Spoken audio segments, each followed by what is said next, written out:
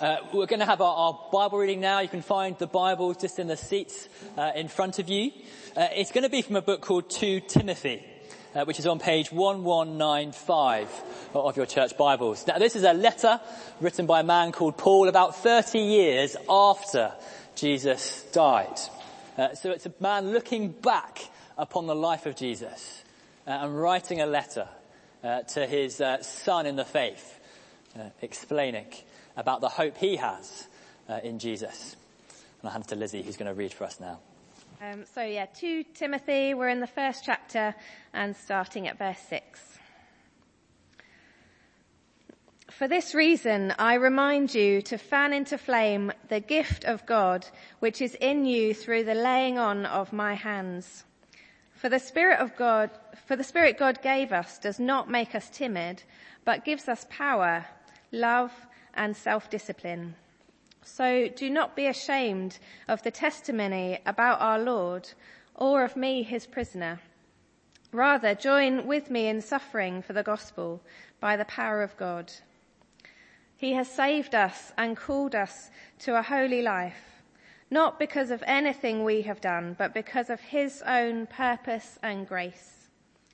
This grace was given us in Christ Jesus before the beginning of time, but it has now been revealed through the appearing of our Saviour, Christ Jesus, who has destroyed death and brought life and immortality to light through the gospel.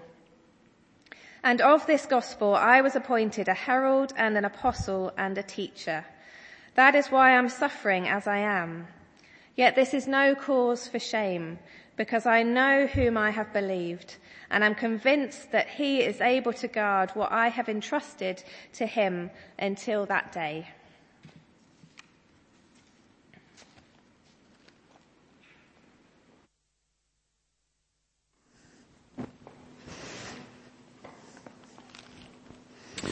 Thank you, Lizzie, very much. Let's pray together.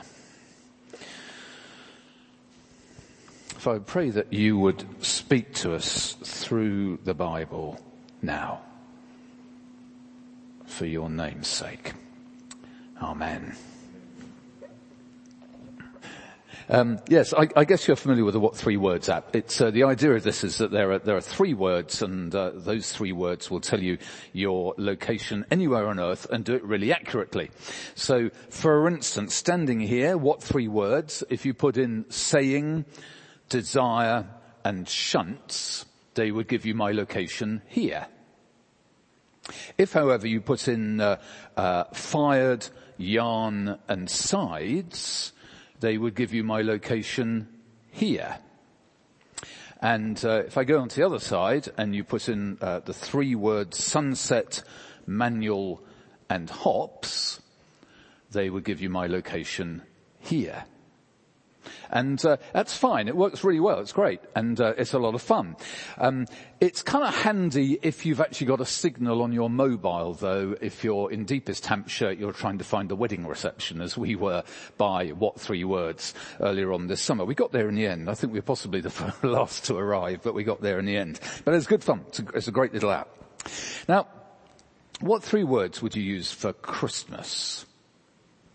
What three words would you use for Christmas? Well, we've got a slightly unusual kind of Bible reading about Christmas here, haven't we? From 2 Timothy chapter 1. It's page 1195 if you want to have that open. And my what three words for Christmas are these three. And you can say them at anywhere, particular location, anywhere, okay? And this is all going in very strange order. Anyway, there we go. But my three words are this. They are these words: Saviour, destroyed, and revealed. Saviour, destroyed, and revealed. And we're going to look just at verses 9 and 10 of our reading, especially the end of verse 9, and where it says, this grace was given us in Christ Jesus before the beginning of time, but has now been revealed through the appearing of our Saviour, Christ Jesus, who has destroyed death and has brought light and immortality to light through the gospel. So there are three words I want to talk about this evening. First, Saviour. Second, destroyed. Third, revealed. And let's look at these in a little bit more detail. First of all, Saviour. Saviour. And you see, it says at the end of verse 10 there, it talks about the appearing of our Saviour, Christ Jesus. Now, of course, Christmas is all about a saviour. Names mean things, don't they? Jesus, the very name Jesus, means the Lord saves. The angels appeared to the shepherds on that night over Bethlehem. And they said, today in the town of David, in other words, Bethlehem, a saviour has been born to you. And of course, Christmas is the arrival of a saviour. Saviour must be one of our three words when you're talking about Christmas. But if you think a little bit more about a saviour, you might be thinking, really? Who needs a saviour? I mean, I've got all the cover I need. You know, if the car breaks down, I've got the cover I need with the AA, the RAC, green flag, whoever it is. If the house is burgled, I've got all the cover I need with the house insurance. If I'm ill, I've got all the cover I need with the NHS and possibly some private medical stuff. If the house is on fire, I've got all the cover I need with 999 and the fire brigade and so on. But there's some things you can't get that human cover you need at all. I mean, for instance, no matter how brilliant our doctors are, and they are, medical science can't solve everything. Hospitals do have mortuaries as well, don't they? And when we're dealing with our greatest and most serious need, there is actually no help whatsoever from human agencies. They can't give you the cover you need for our greatest need. And our greatest need is our separation from God. And that is a separation which is spiritual and physical and in the end could be eternal. But the Bible tells us there is help. There is a saviour who deals with our greatest need. And he was born at Christmas time and his name is Jesus. And his names tell us that what he's come to do. That he came to sort out our spiritual, our physical and our eternal separation from God. And how did he do that? I guess you may know the film, The Bridge on the River Kwai. It tells a story about a Japanese, well, it's really a labour camp using prisoners of war to help build the Burma Railway and the bridge over the River Kwai. But within that historical event, there were lots and lots of other stories as well, like this one. After one day's work, one of the guards checks the shovels as the men, the prisoners, are on parade. And he finds that one of them is missing. And so he insists that one of the British prisoners has stolen it to sell to the Thais. And he's in a furious rage about this. And he demands the guilty one should step forward and take his punishment. And no one moves. They just stand there. And then the Japanese guard just absolutely loses it and he shrieks, all die! All die! And then at that moment, a soldier, an Argyle soldier, steps forward, stands to attention, and he says calmly, I did it. And immediately the Japanese guards come and club him to death and they leave him on the parade ground there. And then later on, when the tools are counted again at the guardhouse, they find there's been some mistake. And there was no shovel missing in the first place. And that soldier was innocent and he voluntarily laid down his life so that his comrades might live. The Bible tells us that Jesus is our Saviour, who gave his life for many as well, for us, so that we need not die because of our separation from God. And that is all God's doing and not ours. We can never earn our place in heaven. How could we when God has sorted it out before the universe was created, before time existed? So if you have a glance at verse 9 there, towards the end of verse 9, it says, this grace was given us in Christ Jesus before the beginning of time. Millions of years before you and I were even thought of. It's also translated in other versions of the Bible, before the world began, or before time began, or from all eternity. And it's called grace here. God's riches for you. Someone said, grace is love that cares and stoops and rescues. And that's exactly what we celebrate at Christmas, that God is caring and stooping and rescuing as he sent his only son to Bethlehem's manger and then to a cross outside Jerusalem. And there's so much more we could say about this. There's so much more to find out. But we have something in January, starting on the 6th of January, called Hope Explore. It's just a 3-week little course.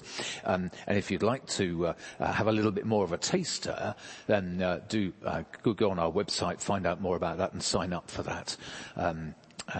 So it's called Hope Explored. Starts on the 6th of January. Or just keep on coming to church. You'll find out more over this Christmas time as well. So what 3 words for Christmas? The first one is Saviour. That's what Christmas is about, a Saviour. The second of the 3 words for Christmas is destroyed. Saviour, destroyed. So what was destroyed at Christmas time? Well, it wasn't just at Christmas time, but in Jesus' coming, he destroyed death. Now, if you want to have a one-word summary, if you like, of our human situation, it's this: that because of human wrongdoing against God, it results in death. I talked about that just briefly earlier on, because the Bible refers to death in 3 ways: spiritual, physical, and eternal. Spiritual death when we're separated from God. Physical death when we're separated from life here. That's the way we'd normally think about death. And eternal death when you put the first 2 together. When you're living a life separated from God and then you die. And there was a guy called J.C. Ryle, a bishop in Victorian times, and he said this: death is a mighty leveller. He spares none, he waits for none, and he stands on no ceremony. He will not wait till you're ready. He will not be kept out by moats and doors and bars and bolts. Death is an ugly reality of our existence. And I'm sorry to be talking about that at Christmas time, but actually this is good news for us, because Jesus has destroyed death. And I can hear you thinking, well, yeah, right, okay. I went to my friend's funeral last week. 2021 was the year when I lost my mum or my brother. Of course, Jesus hasn't destroyed death. That's a nonsense. But the word destroyed doesn't mean removed or annihilated. It actually means made ineffective or made powerless or nullified. Like the venom being taken out of a snake's fangs. Like the sting being taken out of a scorpion's tail. The snake could still bite you. That might hurt. And the scorpion could still sting you, or try to, if you've taken the sting out. So it doesn't hurt as much as it would have done. But there's no real harm. So yes, death is still there. But Jesus says if you believe in him, death has changed from a disaster to a doorway. The doorway to glory, to heaven. And we remember who's writing this. A man called Paul, who himself would probably die within a couple of weeks or so. Executed. He was staring down the barrel. And he writes here with confidence, Christ destroyed death. If you go down the road to Hove Cemetery, there are loads of headstones there which have the words R.I.P. on them, don't they? Rest in peace. Sometimes I think actually it'd be a really good idea for Christians to have on their headstones C.A.D. Christ abolished death. Because that is the confidence that Christian people have.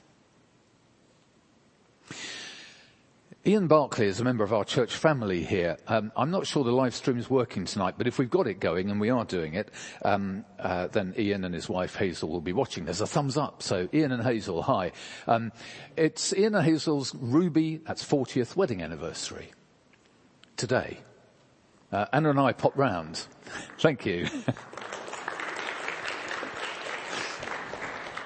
Anna and I popped round to see them earlier on today. We took the cake. They provided the champagne, so it's all very nice this afternoon. And now Ian has been bedbound for a little while now, and there have been times when we thought that Ian was not long for this world and soon for glory. And a week or so ago, I said to Ian, "Is it okay if I tell folks this in the sermon that's coming up?" And he said, "Yes, of course," because once Ian said this to me when I was visiting him. He said, "Phil, I really, really, really want to die. It'll be like 100 Christmas Day mornings rolled into one." And Ian, if you're watching this now, Ian and Hazel, happy wedding anniversary. And Ian and Hazel, happy birthday, happy Christmas for 13 days' time. And Ian, when 100 Christmas Day mornings come, happy Christmas for that day as well from all of us. You see, for a Christian, death holds no horrors any longer. No horrors. 27 years ago, we used to live in Lowestoft in Suffolk. And Anna was driving through Lowestoft, and our son Chris was in the back of the car. He was 4. As they drove past St. Margaret's Church, Chris said to Anna, "That's Margaret's church, isn't it?"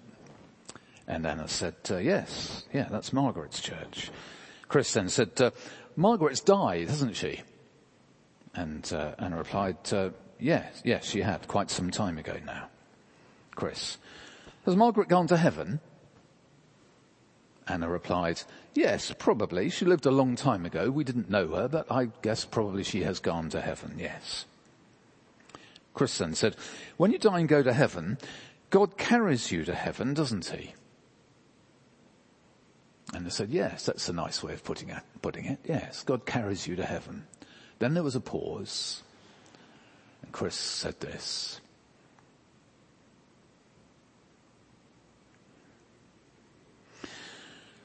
"God's got warm hands, hasn't he, Mummy?"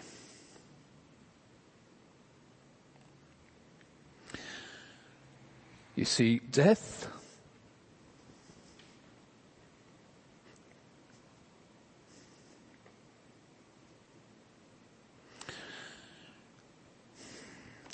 holds no horrors any longer. I'm struggling a bit because soon after that, we had a guy in Lowestoft who died. He was 36. And he's got those words of Chris on his tombstone. God's got warm hands.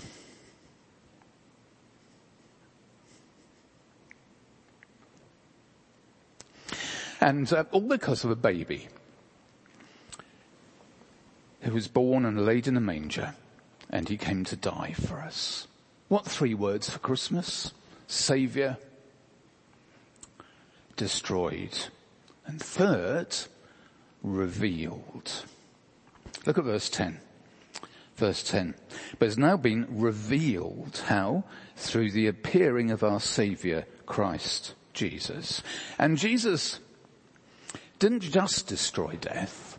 He brought life and immortality to light through the gospel, the good news of Jesus being our Saviour.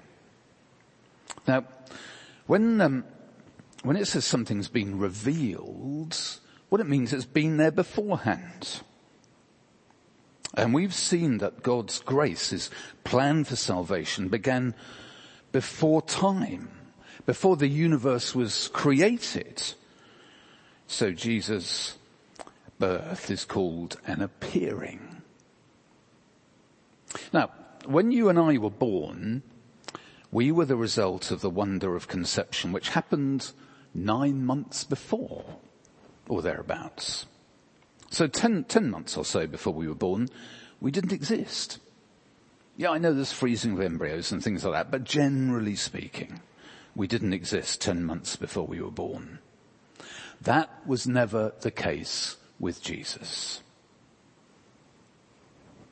Never the case with Jesus. He existed in a past eternity, and Bethlehem's manger was his appearing to the world.